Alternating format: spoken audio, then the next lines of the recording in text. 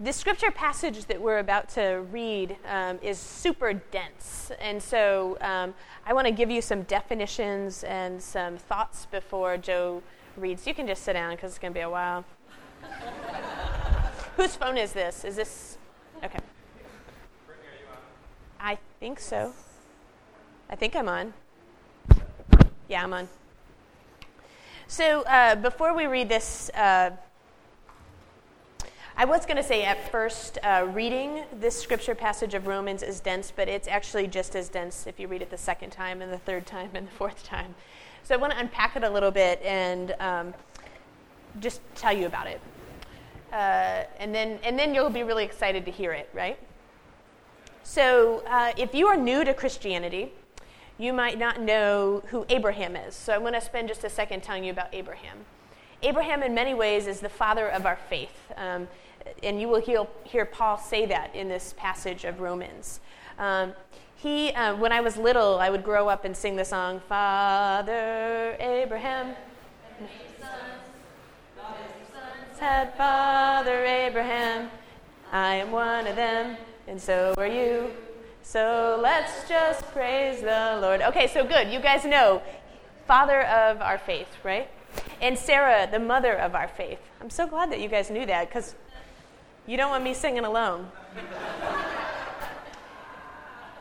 Abraham is the father of our faith because he trusted God and Sarah against incredible odds.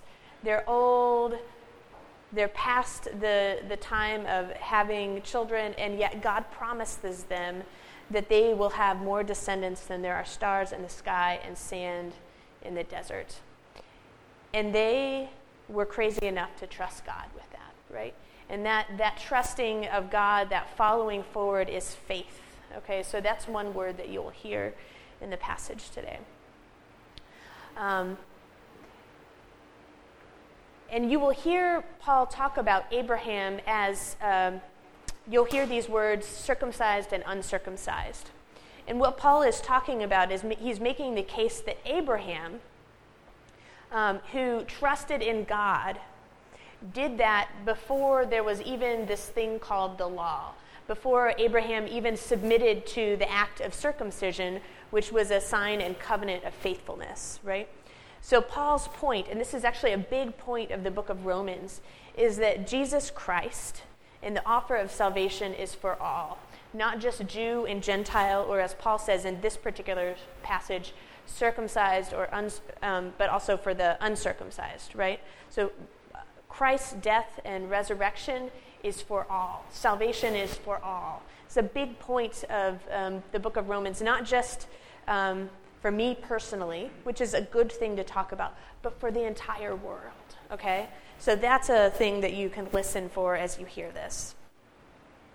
And so we're talking about salvation. That's what this sermon series is about. We're talking about a road trip through Romans, and we're looking, I'm inviting you to read Romans. Somebody pointed out, I said Romans had 12 chapters last week, and nobody corrected me. What's up with that? 16 chapters. In a couple weeks, we're preaching on Romans 12. That must have been what I was thinking. So we're inviting you to read it. It is dense. If you start today in chapter 1, I forgot to say this last week in the first service. In chapter 1, there is one verse that is going to be troubling to you if you identify as LGBT, okay? And I'm going to name that, but we don't want to throw out the baby with the bathwater, okay? So that particular verse, set it aside. If you want to talk one-on-one with me about it, or you can go back and look at different sermon series we've done and talked about that, you're welcome to. Set that verse aside and look at the whole beauty of this book of Romans, okay? Because it talks about, it is the story of salvation for all and for you personally. So does anybody remember, speaking of salvation, the definition that I offered last week? Surely somebody has a journal that they were taking notes in last week. Nobody. Everybody in the second service writes it all down. I just want you to know. Not really. Not really. Actually, in the second service last week, I said that about you all, that you all were perfect. So salvation is the lifelong process of Christ working in you to bring more freedom, authenticity and wholeness into your life. Okay? Salvation frees you from sin and guilt, which we talked about last week. Salvation opens your eyes so that you can see more fully yourself and you can live into that. Actually, I felt like I didn't even need to preach after Janelle offered her testimony, right? That's what she was talking about, right? Like, thank you. I feel like these testimonies are working out really well. Thank you, God, for working in our lives. And so this project of salvation is fueled by grace. So if salvation is the car that we journey in our life, the automobile, grace is the gasoline that gets us anywhere we go, okay? Grace is, we're going to unpack it more in a bit. That's actually what my sermon is about, except for this part is kind of a sermon too. But grace is God's forgiveness. Grace is God's unmerited love. Grace is God treating us as if we are perfect, even though we aren't, and we know it, and loving us so that we have the capacity to move more fully into who we are, that God already knows we are, right? Grace is, as the old hymn says, 'twas grace. I'm not going to sing it, right? Unless you guys want to sing it. 'Twas grace that taught my heart to fear, and grace my fears relieved. That's grace. It is at once freeing and empowering us to be more. Okay? And if we want to continue that hymn, the next line is justification, which is the next word that I want you to hear because it's going to be read in the scripture passage. Justification is, anybody know, like when you click on a Word document, you can be left justified, you can left justify or right justify. Justification is aligning yourself with God, right? Justification is understanding that moment of grace. Justification is catching a glimpse of God's grace and mercy and compassion that is seen in the life, death, and resurrection of Jesus Christ, and knowing that that can happen in our life too, right? So the next line, Sylvia, you want to help me out? How precious did that grace appear, the hour I first believed. Thanks. I need somebody else to always start me out on that because I'm all pitchy and stuff and I can't even hear it. But you get it, right? So justification is that assurance, that moment. Some people say, I was saved in 1983 at my, altar call, right? It's that moment. We all need those moments, that moment of assurance, right? And so the last thing I'm going to talk about is works. You'll hear the word works, faith versus works. And this is the idea that you can earn God's love. It's the idea that that the actions we take can make God love us more. And as Janelle spoke so beautifully, it doesn't matter what you do, God already loves you as much as possible, right? So Paul's argument is that we can't do works to earn God's love. It is only faith, okay? So, you guys ready to hear this very dense reading of Scripture? And now that you have some words, so come on up, Joe. Today's Scripture comes from Romans, chapter 4, verses 1 through 17. What then are we to say was gained by Abraham, our ancestor according to the flesh? For if Abraham was justified by works, he has something to boast about, but not before God. For what does the Scripture say? Abraham believed God, and it was reckoned to him as righteousness. Now to one who works, wages are not reckoned as a gift, but as something due. But to one who without works trusts him who justifies the ungodly, such faith is reckoned as righteousness.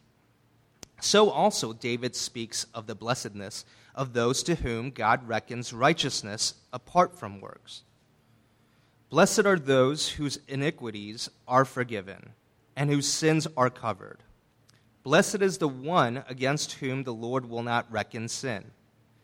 Is this blessedness, then, pronounced only on the circumcised, or also on the uncircumcised?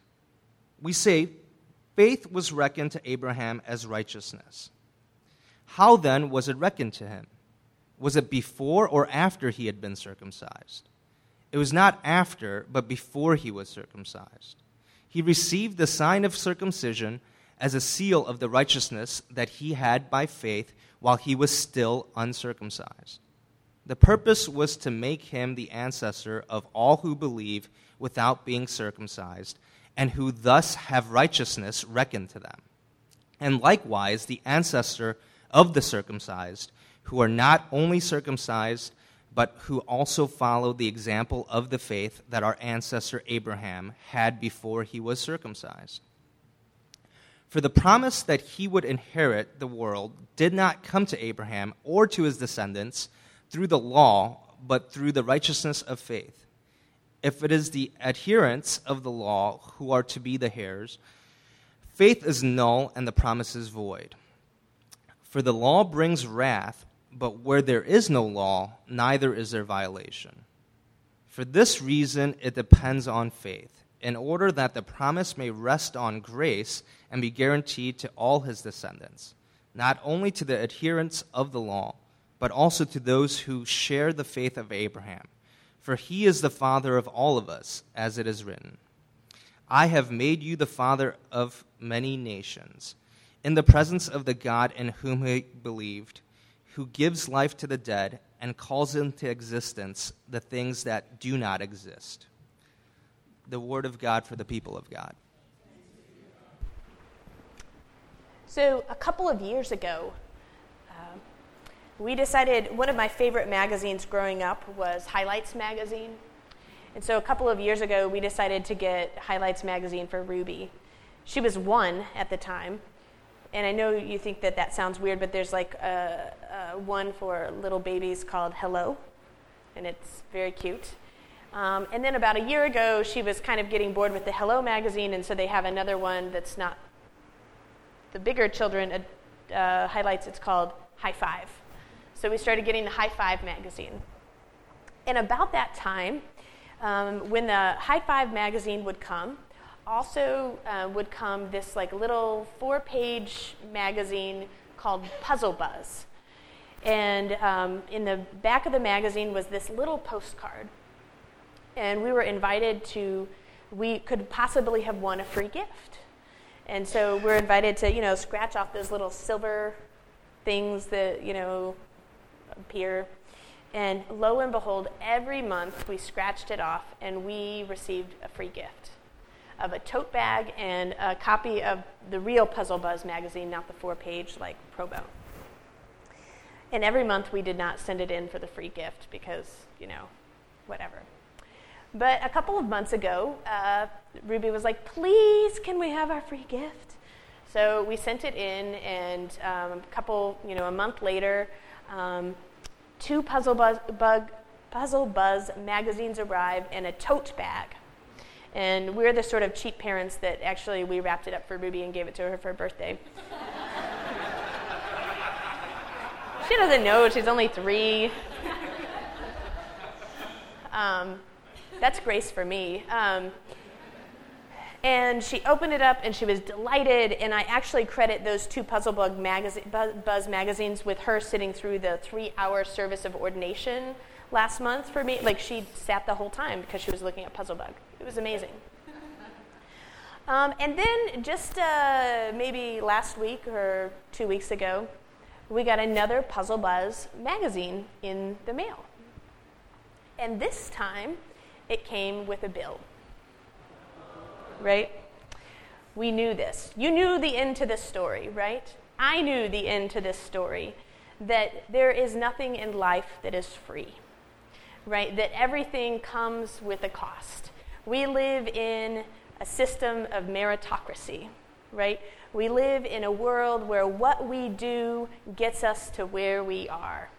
Nothing good in life is free. You know all of these quotes, right? And so So I knew that the bill was coming and the fund would run out, right? This is the world we've been trained in. This is the world that we know, and so we assume that God operates this way too, right? It's really hard if you've been conditioned one way to see God in another way. We assume that it must be our actions, it must be our service, it must be our works that earn God's favor. That's the word that Paul uses, as you heard. We assume that we have in our mind, to be a good Christian, I have to do this list of things, right? And this will make me right, and this will give me righteousness. That's another word that I actually didn't define, and I should have. Righteousness is this, we think that we earn our righteousness, that like if we do this list of do's and don't do this list of don'ts, that we will be seen as righteous. But it's actually God that it shows up as righteousness in us, right, if we let it. So Paul says it this way, it's the line, he says, for this reason, what we need to know is that faith is a gift from God. It's not earned. And so I believe that faith is, I didn't define this earlier, I'm sorry, is implanted in us at birth or conception, I don't know. But faith is in us. It can be tiny like a mustard seed, and it's dormant, But all of us have this imprint of God on us. So the faith is a gift, right? And it is in us, just like grace, it is in us then receiving that gift that it begins to grow and flourish, right? You see sometimes people with this like unshakable faith, and it's because, and we say that that's a gift, it's because God has grown and flourished, and the conditions have been right, maybe, right? Sunshine or rain. So faith is a gift from God. Paul says it this way, for this reason it depends on faith, not works, right? In order that the promise may rest on grace and be guaranteed to all descendants, all of Abraham's descendants. So we can talk about grace, and I can stand up here and tell you it's a free gift from God, but that doesn't actually help you to experience or allow it to wash over you. I want to offer this quote from Frederick Buechner about grace. I'm stealing all my good stuff from Starting Point, so you guys aren't going to want to sign up. Buechner says, there is no way to earn it or deserve it or bring it about. He's talking about grace. Or bring it about any more than you can deserve the taste of raspberries and cream, or earn good looks, or bring about your own birth. Right? Grace just is. He goes on to say, this is a long quote, but stick with me because it's beautiful. He goes on to say, a good night sleep is grace. I know that. So are good dreams. Most tears are grace. The smell of rain is grace. Somebody loving you is grace. Loving somebody is grace. Because have you ever tried to love somebody? It's really hard, right? Just happens. A crucial eccentricity of the Christian faith is the assertion that people are saved by grace. There's nothing you have to do. There's nothing you have to do. There's nothing you have to do. The grace of God means something like, here is your life. You might never have been, but you are. Because the party wouldn't be complete without you. Here is the world, beautiful and terrible things will happen. Don't be afraid. I'm with you. Nothing can ever separate us. It's for you I created the universe. I love you. There's only one catch. Here it is. We're thinking meritocracy, right? There's only one catch. Like any other gift, the gift of grace can only be yours if you'll reach out and take it. but maybe being able to reach out and take it as a gift too. So that's Frederick Buechner. Beautiful. This is something you could sit with and reflect on. So many years back, you all know I throw out Starbucks stories all the time. Here's another one. Many years back, Starbucks changed their iced coffee blend. And so they were promoting it and trying to get everybody to drink it. And they sent each store like hundreds and hundreds of coupons to distribute with the customers when they came in and make a purchase. Here, come back and try our iced coffee. Have a free iced coffee. And something happened. I'm sure it was my fault, and we just totally forgot to hand out the coupons. And so then I had 500 coupons that were going to expire in 4 days. And I was like, what do I talked to my boss, and he's like, why don't you just go out into the street and give them away? And, okay, so Michigan Avenue, summertime. This should be an easy task, right? Michigan Avenue in the summertime, right? I can give away 500 iced coffee coupons, no problem. Yeah. I'm standing out there, hey, would you like a free iced coffee? People scowled at me. People yelled at me. People asked me why are you doing this? And I'm like, I'm just trying to give away free iced coffee. I've got all these coupons. They assumed that there was fun. I could not give away those coupons, guys. I think I eventually just set them on a ledge, and either the wind blew them away and they went into the river. I probably polluted. One guy's like, what's the catch? And I said, the catch is you have to take this coupon. And then you can go in the store and get a free iced coffee. We have to receive that gift that is being given away. The most unexpected gift that I ever received was in the Appalachian Mountains of Tennessee. When I was just out of college, the youth group that I was working with went down to serve and do a week of service. And we spent many days in the home of a family, a trailer. We were building a deck on the back of the trailer with wood, just as an aside, that was so rough I wouldn't have wanted to walk on it barefoot, but that's the wood we had. And so we, part of the job was just to play and be a presence, right? It's not, you don't go in there to save the world. You go to be community and get to know one another. And so this family had a handful of children and more chickens. And one little girl, I'll call her Daisha, and I just hit it off. She was about 4 years old. And immediately she crawled in my lap, and we told stories, and she took me around and showed me her favorite chicken, and she showed me her hiding place, because they have a big yard. We just had a great time. And from day one, big hug, I love you. I can't wait to see you tomorrow. Just as kids can so easily do. They just can love wholeheartedly.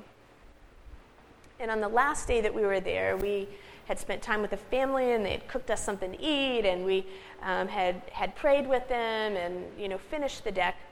And we were getting ready to move on to another project, and Daisha called me into her house because she had something for me.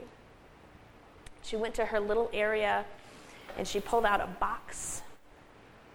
She opened it up and took out her treasure.